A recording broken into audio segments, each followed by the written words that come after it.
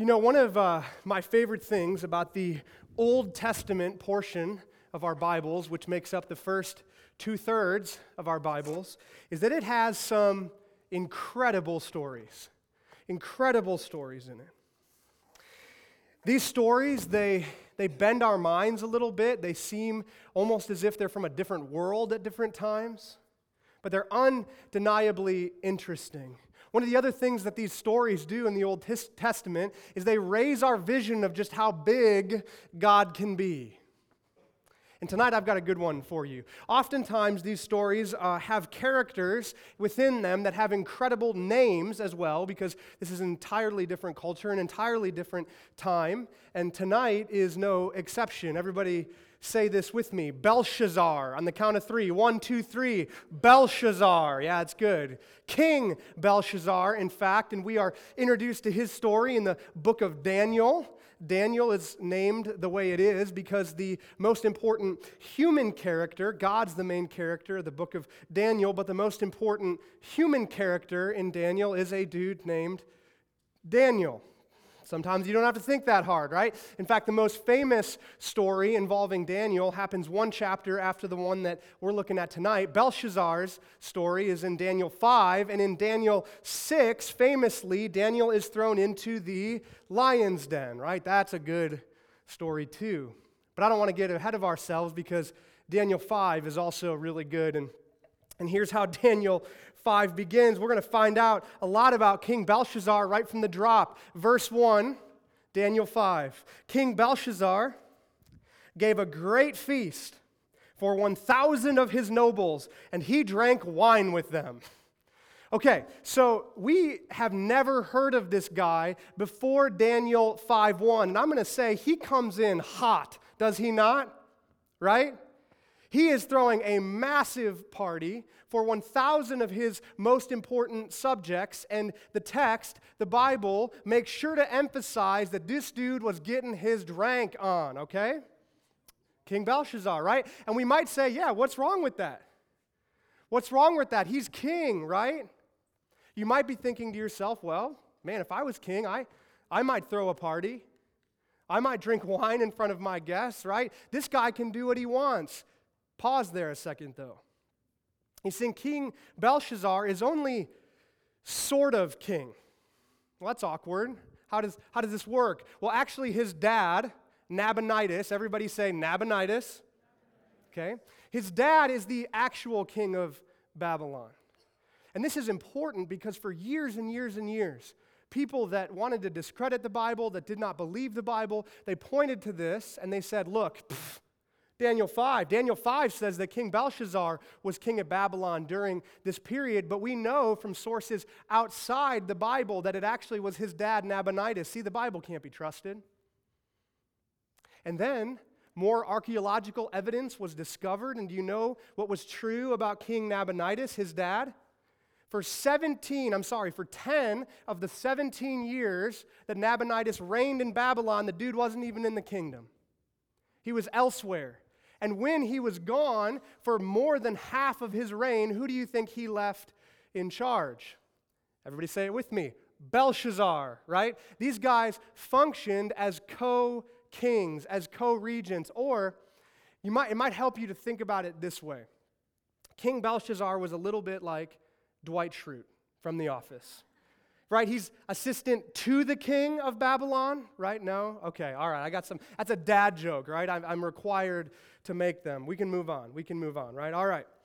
This is King Belshazzar. He's only sort of king, and so this is already a little bit weird, right? Like your dad's kind of in charge, and you're, like they left for the weekend, and you're throwing this huge party. You're like, man, this guy might, like maybe Nabonidus comes home and gets mad that he drank all the wine, right? This gets even weirder if we zoom out and look at the broader historical context. So King Belshazzar, him and his dad, they are over a kingdom that's called Babylon. But over the last decades, Babylon's power, their influence had been decreasing, while another kingdom, Persia, was increasing. And so, in fact, when Belshazzar is throwing this party, there is a huge Persian army that's outside his gates. The city is surrounded. They are literally under siege.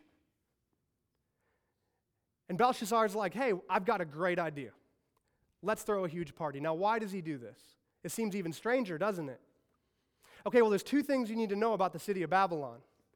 The first is that it had massive walls. Massive walls, right? Huge walls. Those are good in a siege, right? Because then, particularly in this day and age of warfare, the army that's sitting outside, they can't get to you because the moment that they come close to the wall, you can throw down a bunch of stuff on them and cause them harm, right? So walls are good. But there is a clear counter for the army outside to these massive walls. What do you have to do? Well, all you have to do is be patient. It's sort of like me with my toddlers, right? With my young kids. They lock themselves in the bathroom. I can't get in, but I'm there. I'm going, you know what? In about 3 minutes, they're going to want a snack, right? All I got to do is be patient. I can't get in, but they're eventually going to have to come out. So that's what armies on the outside of cities would do in a siege situation. They would just sit back far enough so that the arrows from the wall archers couldn't hit them, and they would just wait. Because eventually the city would run out of food, but more common than that, the city would run out of water. The city would run out of water. And sieges end because people get real thirsty. Which brings us to the second feature of Babylon that you need to know about. Massive walls, huge walls, keep the army out. And right through the middle of the city, running underneath those walls, ran the river Euphrates. This rushing river, drinking water, water for livestock. They had farms within the walls of the city. Most scholars estimate that Belshazzar and the Babylonians, they were ready. Are you ready for this? They were ready to hunker down in the city for 20 years. They were just going to hang there. You guys sit there, we'll sit here. So do you know what Belshazzar is doing when he throws this massive piece, this party? Na, na, na, na, na, right? You can't get me. 20 years I'm going to sit here because I've got water and I've got walls, and because of the water, I've got food. So you go ahead and have your little siege. We are going to get drunk. Because actually, I've read books on this. Scholars debate that. They're like, how drunk was this guy? They actually go back and forth, and that seems to be why the author of this chapter is saying, listen, he threw a party and he drank wine in front of them, right? I think this guy was drunk, and he almost certainly was, on wine. But I think it's absolutely undeniable that he was drunk on some other things too. On his pride, on his power, on his seeming invincibility. He was drunk on the control that he thought he had over the situation, but he had forgotten something very important. Humans, no matter if they're kings or not, are not in control of human history. We are not. God is. God is in control of human history. Belshazzar had forgotten this, and verses 2 through 4 of our passage prove, to me at least, that Belshazzar had forgotten that the God of the Bible, Yahweh, is in control of human history. Let's read verses 2 through 4. While Belshazzar was drinking the wine, right, emphasizing this again, he gave orders to bring in the gold and silver cups that his predecessor, Nebuchadnezzar, that's the king that served before him and his dad, had taken from the temple in Jerusalem. Why? He wanted to drink from them with his nobles, his wives, and his concubines. We'll jump to verse 4. While they drank from them, they praised their idols, their small g gods, made of gold, silver, bronze, iron, wood, and stone. What's happening here? Well, you see, Babylon worshipped, quote, gods, little g gods of silver and gold. So he gets this brilliant idea, right? The party is going well. He's like, hey, didn't we overtake that little nation Israel, they had some pretty nice gold and silver cups in their temple, didn't they? We destroyed them, man. Nebuchadnezzar, he did a number on them. Don't we have those sitting around someplace? Hey, go fetch those. Because we worship the, quote, gods of gold and silver. And if we take the holy cups out of the holy temple that the one and only God had given his presence, well, that'll just show Israel and their God how much better I am and how much better we are. So they go and they get the cups. Now, this isn't just a middle finger to Persia, the army that's outside the walls. This is I cannot emphasize enough how disrespectful this is to the only real God of the entire universe. It's a middle finger to him.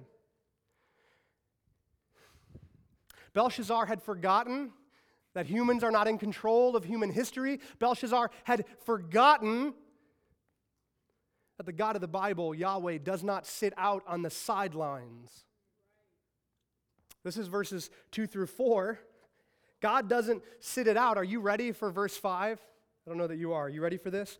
Verse 5 reads this: as soon as he gives this order, as soon as they're drinking from these cups, suddenly they saw the fingers of a human hand writing on the plaster wall of the king's palace near the lampstand. The king himself saw the hand as it wrote. Now I know. Some giant dismembered hand just shows up in the middle of the party and starts scratching on the wall. And some of you are like, phew, this is why I don't believe the Bible. Because that is crazy. That could never, ever happen.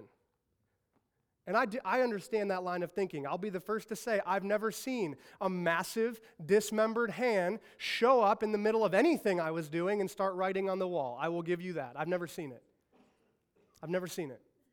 And you probably haven't either, right? Here's what I want to submit to you, though. Do we really have the corner on all knowledge? Do we really know everything there is to know? And not just us in this room. Okay, because postmodernism, and I don't mean postmodernism, but after modernism, right? Which is this idea, this movement, this line of thinking that everything has to be provable. If you can't stick it into a scientific theory and have something spit out the other end, then it never could happen. This is an effect of modernism. We need to look critically at when we live and where we live. For the vast majority of human history, most every human has been far more open to things like Daniel 5:5 than us. So are we really saying in our modern, postmodern Western culture that we are that much better, that much more, quote, evolved, that much smarter than everybody that's ever lived before us? I mean, I'm not saying things haven't gotten better. I'm not saying we haven't learned some things. I'm just saying if God is real, why couldn't this happen? And I'm not saying it's going to happen tonight. All I'm submitting to you is if God is real, why couldn't something mind-blowing that doesn't make sense, that sort of breaks and bends our minds, why couldn't it be possible? I think it is. And you might laugh at me for this. I think what we see in Daniel 5:5 really happened. I think there was a party that was incredibly disrespectful from God, and God was like, nah. I'm about to send a dismembered hand to freak these people out. It'd freak you out, right? Can you imagine? Okay, you're at a party this weekend. What happens, right? What happens to that party? If just a huge hand. Okay, this is an old reference, right? But the Addams Family from the 60s, was a character. What if that thing, I got his picture, let's do it. What if that thing just showed up at your party this weekend and started writing on the wall? Come on. That would freak you out, right? It freaked out Belshazzar too. Want to know how? Let's look at verse 6. Then the king's color changed, and his thoughts alarmed him, His limbs gave way and his knees knocked together. He's like a cartoon character. Okay, the phrase here, his limbs gave way, this actually can mean, and I kind of hope this really happened, this can mean that he lost control of his bodily functions. Right? Which again, I mean, like, if I'm throwing a party, I'm in charge, I do something crazy like what he did, and a huge hand shows up in the middle of the room and starts writing on the wall, I might poop my pants too. Okay? I might. So this guy, Belshazzar, right, he wants to figure this out. He wants to figure out what the writing on the wall means. Would you not want to figure out what the writing on the wall means? No duh, he wants to figure it out. He brings in his, quote, wise men. His, quote, wise men. All the smartest people that knew all the things, and they look at the writing on the wall.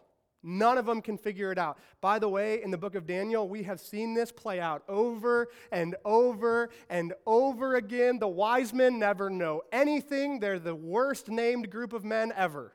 They're the not wise men. They cannot figure it out, okay? Belshazzar is freaking out even more, does not know what to do. His mommy has to bail him out. This goes from bad to worse. The dude has pooped his pants in front of 1,000 guests, and now his mommy has to come to his rescue.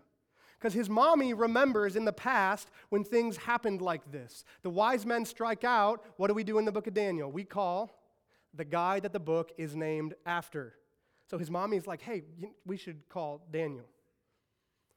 Now, when we meet Daniel at the beginning of the book, he's a strapping young man. Not anymore. He's probably over 80 years old, which, by the way, means that when he was thrown into the den of lions, he was 80 years old. Okay? Picture this scene with me. An 80-year-old. This is a rager. This is old school, not Downton Abbey, right? And this 80-year-old dude is hobbling in to the midst of this, and it smells, because remember what the king did. And he's hobbling in, okay? He's done this before.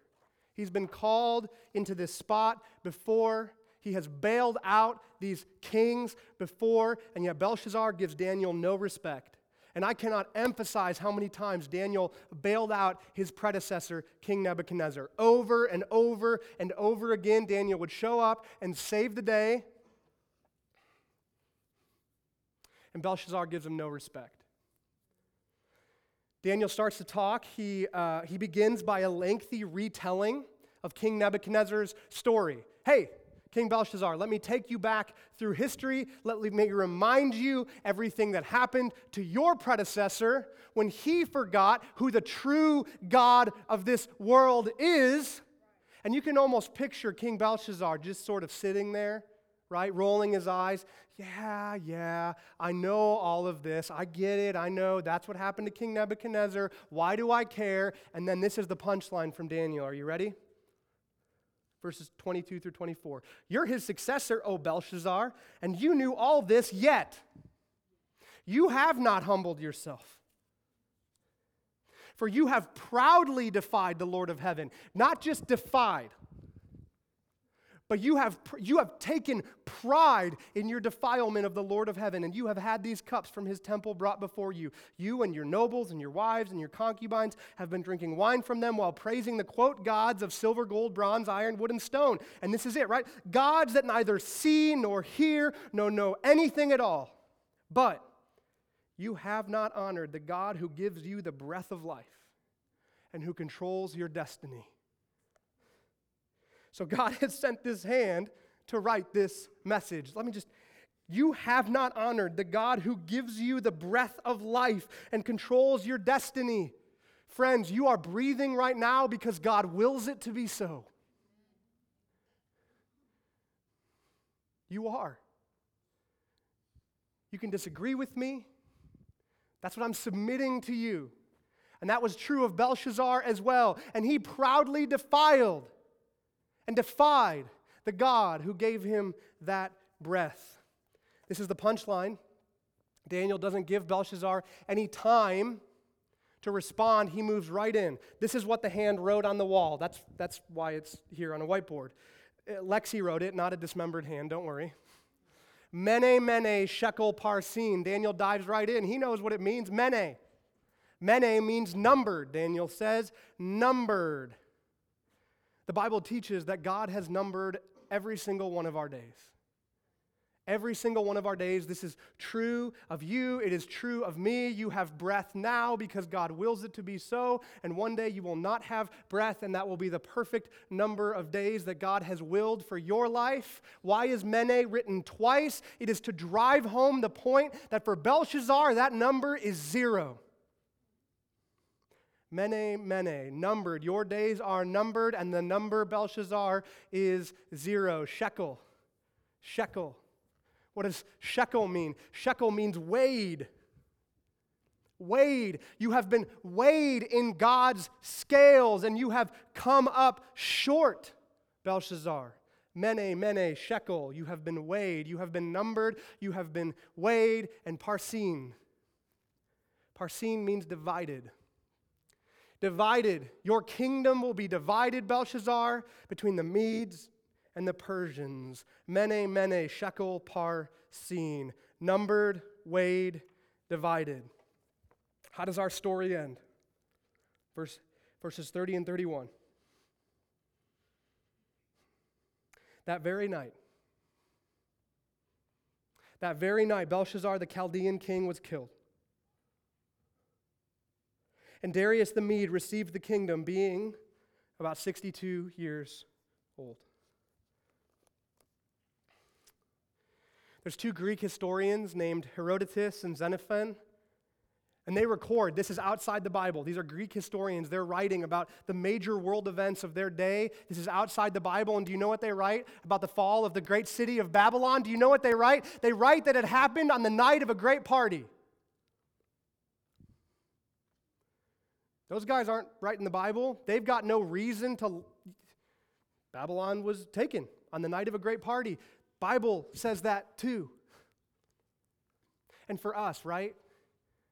For us, it would be so foolish to ignore the lessons that we can learn here. So I've got 3 observations for us. Number 1, the writing on the wall is greater than the wall itself. The writing on the wall is greater than the wall itself. Belshazzar thought that he was untouchable, and you can see why, right? Look at this picture.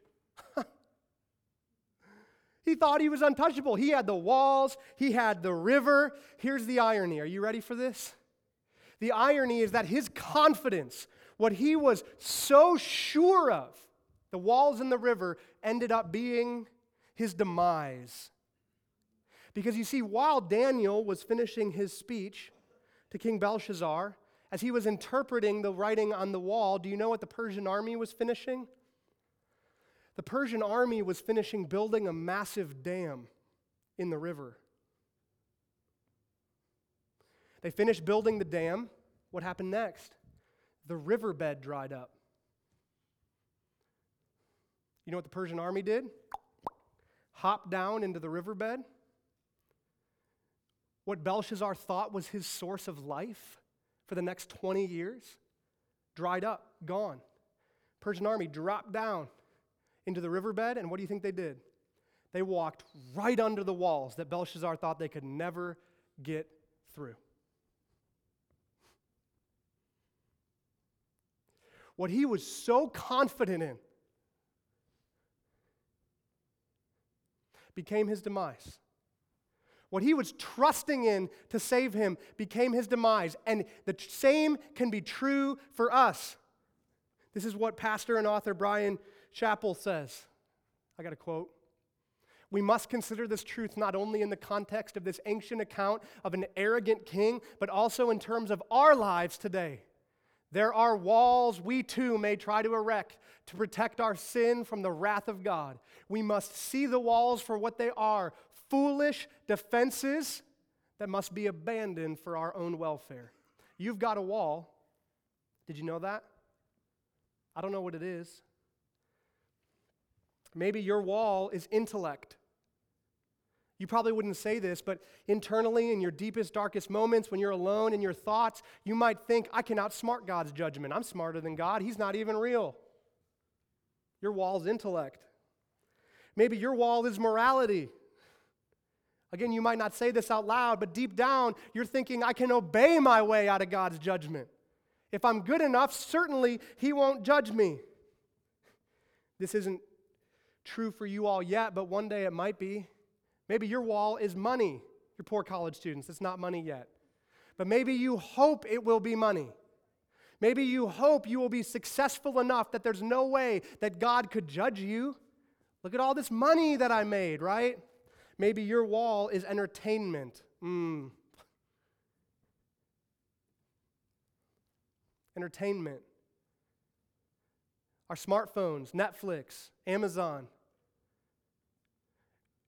What you're doing in this wall, you're trying to distract yourself from God's judgment. It's not real. It'll come later. Maybe your wall's entertainment. Maybe your wall is politics. Maybe you think you can vote your way out. No, I wonder for all of you, is your wall youth? Is it? God's judgment's not that big of a deal. I'm so young. I've got time to figure this out. I'm invincible. You're not. I walked down that road. Do you know where it ended? I was 17 years old and I drove into a tree at 60 miles an hour because I fell asleep at the wheel.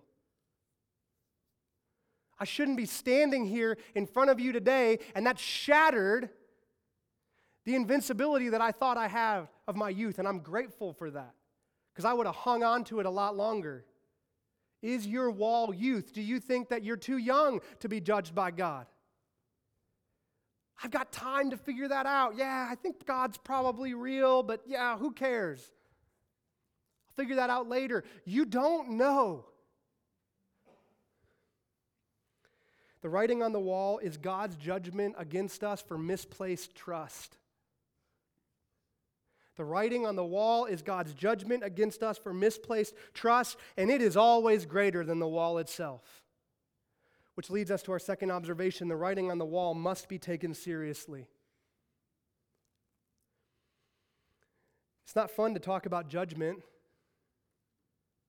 God's judgment or otherwise, but have you ever thought about the fact that we actually love judgment? We just love it for other people, not for us. How often have we called for the judgment of others, but not for us? When it comes to us, all we want is forgiveness and grace and mercy. But when it comes to others, here's what Miroslav Volf says: if I want God's judgment to fall on evildoers, I must let it fall on myself. If I want God's judgment to fall on evildoers, then I must let it fall on myself. And really, what was Belshazzar judged for? Pride? Right? Idolatry? Disrespect of God? Who among us has not failed those tests? So here's the question: how seriously are you taking the writing on the wall? How seriously are you taking the writing on your wall? Belshazzar, he was fearful, but he was fearful not of the Lord, he was fearful of consequences. And what this boils down to for him and for us is this: why do we think our wrongdoings are wrong? Maybe we don't. Maybe they're not that big of a deal. Maybe our wrongdoings are wrong only when we get caught. Maybe we are only fearful of consequences, right? But it is not enough for our knees to knock when we get caught and when there are consequences. Our knees have to hit the ground in worship. And as our knees hit the ground in worship more and more and more, we will grow not in our fear of consequences, but in our fear of the Lord. Which sounds funny, the fear of the Lord. How could that possibly be a good thing? It is. The fear of the Lord is not about being scared of God. That's not the fear of the Lord. The fear of the Lord is a healthy and honest recognition of how big and awesome God is and how small and sinful we are. That's the fear of the Lord. And in the Bible, it is something that is beautiful and it is something that is to be pursued. The fear of the Lord, the book of Proverbs reminds us, leads to wisdom. It leads to wisdom. What is wisdom? Wisdom is the art of skillful living. Do you not want that? Do you not want the art of skillful living? That's wisdom. How do you get wisdom? You fear the Lord. You remember how big and awesome He is in relation to us as we are little and small. And in our age, we are information rich, but we are wisdom poor. You've got more information in your hand or in your pocket right now than most of the rest of the world. They wouldn't have even known what to do with it. We are information rich, but we are wisdom poor. We are terrible at living. The art of skillful living. How do you get wisdom? You fear the Lord. Wisdom looks at God. Wisdom looks at God, at His power, at His majesty, its control, and the response from wisdom is to worship. And wisdom looks at us. It looks at our pride, at our idolatry, at our disrespect, and the response from wisdom is to weep. Are you worshiping God, and are you weeping at the sin in your own life? And finally, wisdom looks at the writing on our walls. This is there for all of us. And wisdom looks at this, and it wakes up. We worship God, we weep at ourselves, and wisdom wakes up to how serious this is. So are you taking the writing on the wall seriously? Number 3, the writing on the wall doesn't have to be the final word. The writing on the wall does not have to be the final word. Finally, some good news, y'all.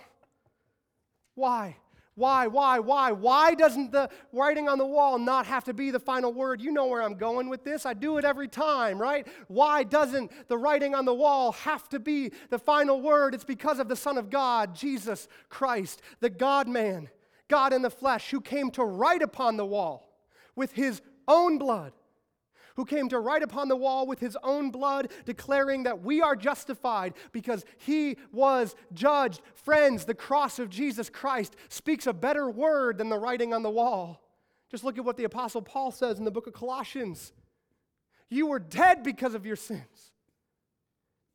You were dead because of your sins and because of your sinful nature was not yet cut away. Then God made you alive with Jesus, for He forgave all of our sins. He canceled the record of charges against us, and He took it away by nailing it to the cross. The cross speaks a better word, does it not? Not mene, shekel, parsin. The cross speaks a better word, alive, not dead.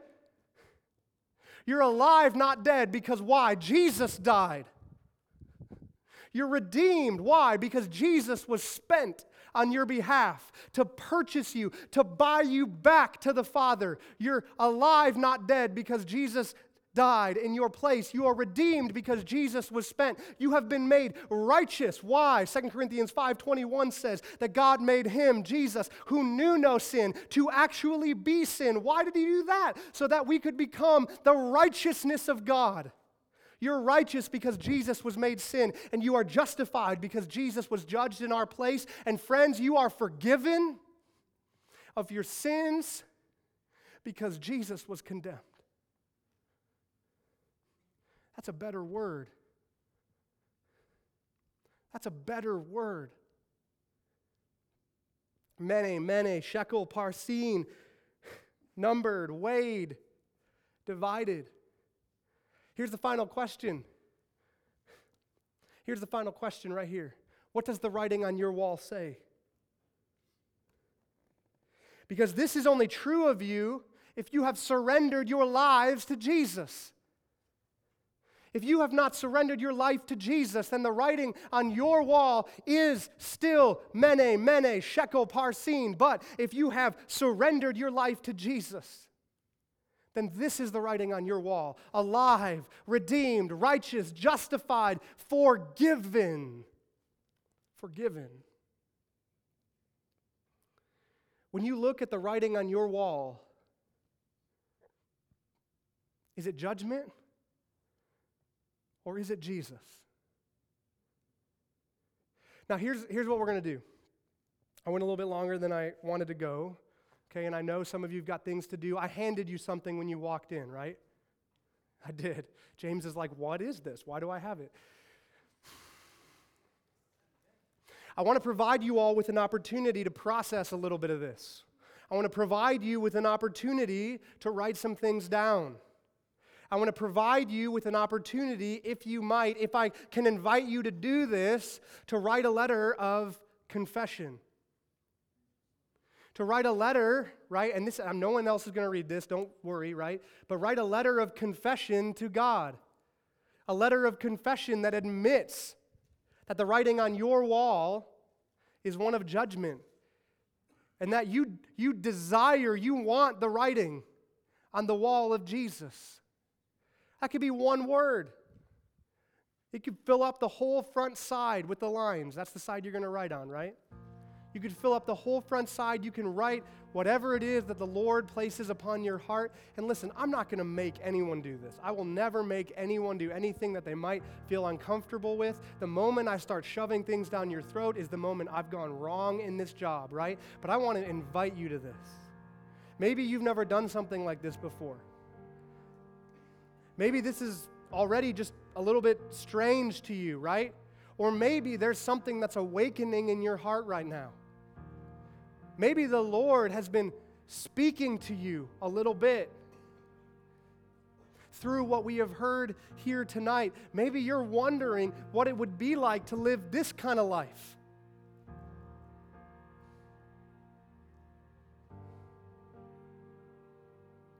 So in a moment here, I'm going to pray.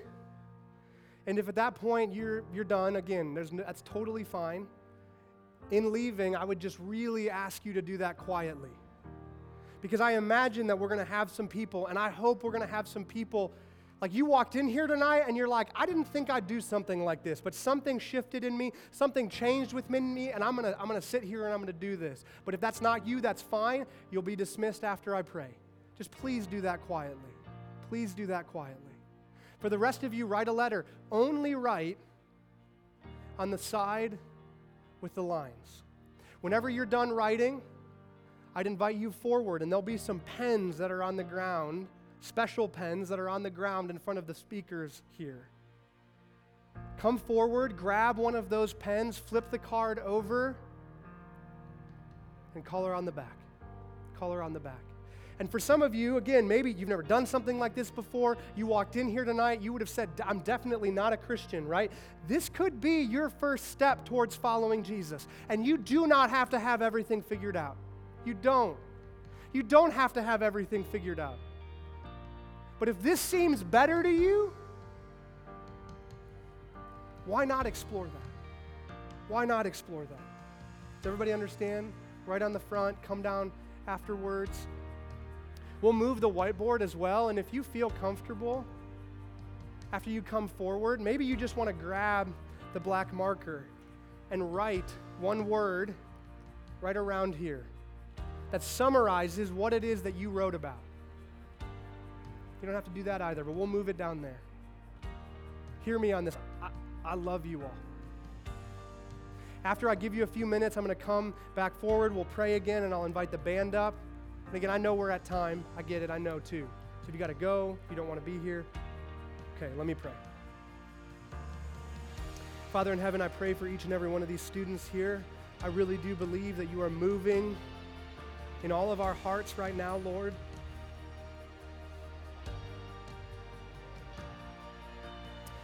Draw all of us near to you, Father.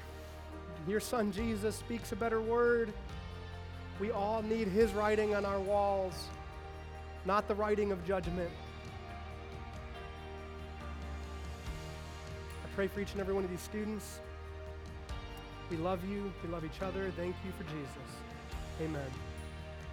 Okay, if you want to leave, you're dismissed. Please do so quietly. If you want to stay for this activity, go ahead and get started with that. I think the McCreary gals are out there to scan any of you that are leaving now.